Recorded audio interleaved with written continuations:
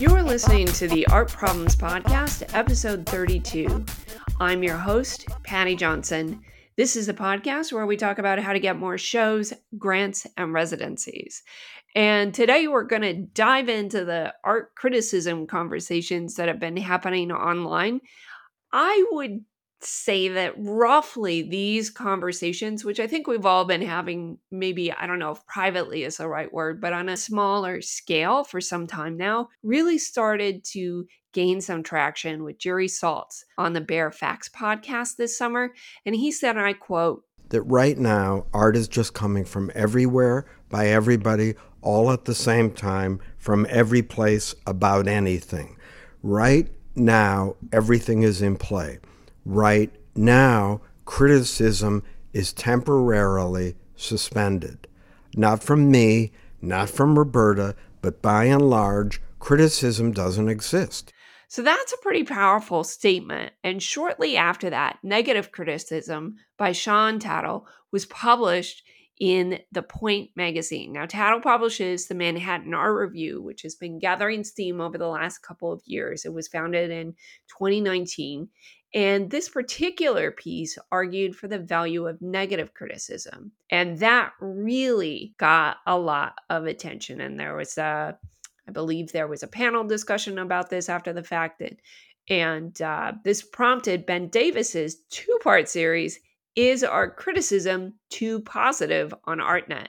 And the podcast discussion that followed on the Art Angle, also published by ArtNet, What's Causing the Crisis in Art Criticism? Then, of course, we've just seen an explosion of other responses and even just off-the-cuff comments about the dearth of criticism. The one that comes to mind immediately is Jeff Poe of Blum & Poe, the gallery, and the gallerist, on the Bare Facts podcast, saying that criticism is just out the fucking door.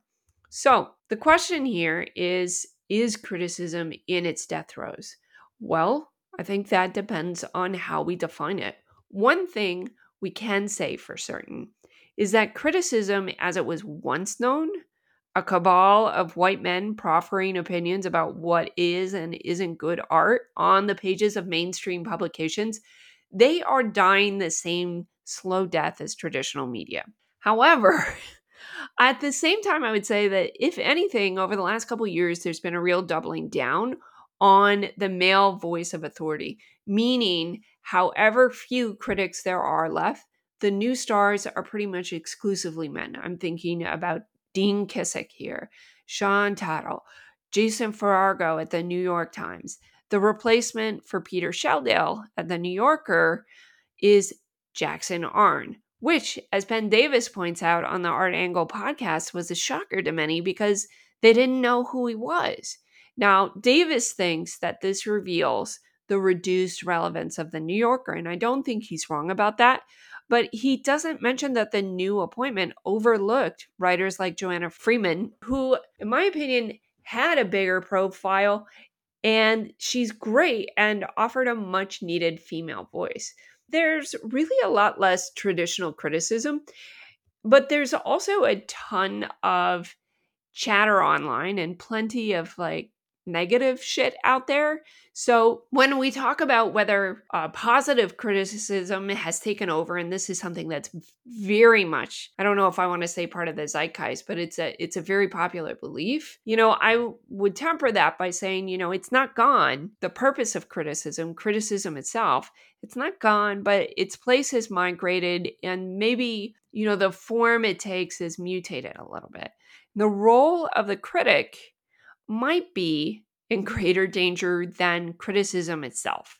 And I think there's some consequences to that. And that's one of the things that I want to talk about. And that's one of the things that many of us have been talking about. So what are the stakes here? Now, in Sean Tattle's critics his manifesto, basically, he writes that the point is not for the reader to fully subjugate their own judgment to the critics, but to recognize and respect that the critic's sensibility represents some understanding of the scope of their subject, albeit in a contingent, individualized way. In other words, expertise matters. And it's not just about seeing a lot of art, but thinking about it in a particular way. You have to bring a critical lens. Now, to use a parallel example here, one of the things that struck me was a recent podcast that I listened to on Search Engine, which is hosted by PJ Vogt. And he spoke to the writer Kalefa Sana. I apologize. I just totally bastardized his name. But it's ostensibly about how to find new music when you're old. But really, the podcast was about the job of the music critic and what is it. And when PJ attended a music concert with the writer, Senna observed that the band they were watching didn't have a bass player and that most bands do. Now, a casual listener doesn't think about these things because they don't have to. The question for most isn't more complicated than, do I like this music or not? And the same is true for art. Do I like this art or not? You don't necessarily go deeper than that. And what expertise does is it can tell you what you're missing. And if you don't know a lot about craft, or even if you do know a lot, but you're not thinking about it critically because that's not your job, you're not going to be thinking about what's missing and why. And that's where I think the critic's role goes beyond judgment. Because sure, assessment is important, but understanding taxonomy, construction of how something works, gives space for creativity.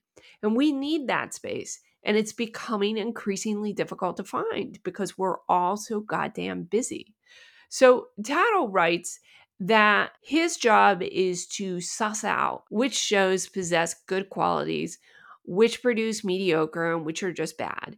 And his contentious 5-star system helps establish that a judgment has been made and invites readers to form their own, which, fine.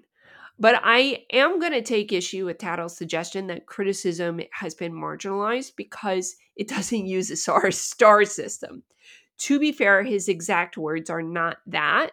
The exact quote, I wrote it out here just for fairness, is all of this, the parentheses here is short reviews with star ratings, could sound like a rather obvious format to anybody familiar with Letterboxd, but it's a disruption to the prevailing norms of art writing. Now, the problem with this statement is that its assumptions are wrong. Time Out New York used star reviews for art for years, and in its day was as visible as New York Magazine. And that was when New York Magazine and the New York Times were neck and neck for relevance, right? Those star ratings, they're not the be all and end all to criticism. I think there's a little bit of outsized importance imparted to them. But the fact that none of us even remember that Time Out used that anymore points to the fading importance of criticism, for which he is not wrong. The question, of course, isn't why aren't there more critics, but whether that matters. And this is where I think there's been a lot of hair splitting that mostly is about critics staking out their ground. And honestly, I think this stuff is pretty fun to read. So on the one hand, we have Tattle, who believes that criticism helps us understand value. And he defines value as something that brings us closer to omniscience, or at least a deeper understanding of life. And that the act of criticism elevates that good. So criticism is the documentation of thinking about art, and particularly about an artwork's success or failure, writes Tattle. A critical judgment may age well or poorly, but the value of these judgments is not in whether they are right or wrong. After all, judgments are never objectively true for all time. So there's some back and forth here between whether objectively good, like what that might mean, which is important because there's not a fixed meaning. Personally, I think his point of view appeals to mine as a critic, which I really enjoy advocating and elevating what I see as valuable and also explaining what I think might not be successful. I'm not sure if if rigidness is exactly the right word, but a distinct perspective and point of view makes a good critic. And I think that that's something that is embedded within Tattle's writing. He also talks about the importance of a consistency for a critic. Not that you have to have the same point of view forever, but that the path of your logic should be transparent and honest. And that's something that I think I value probably more than anything else. That within whatever it is that I write, that you can see the honesty behind it.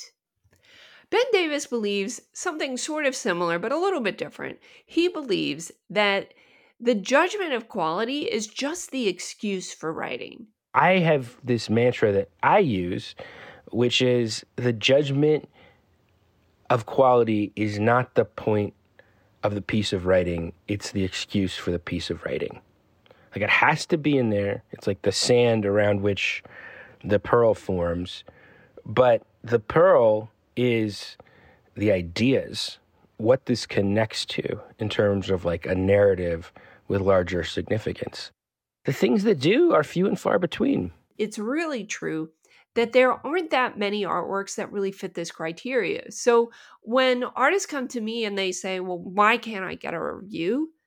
This is why. There are very few artworks that fit that criteria.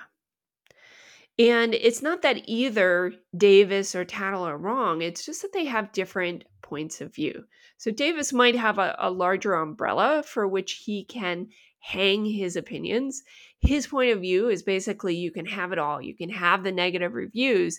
And those negative reviews don't have to preclude positive reviews.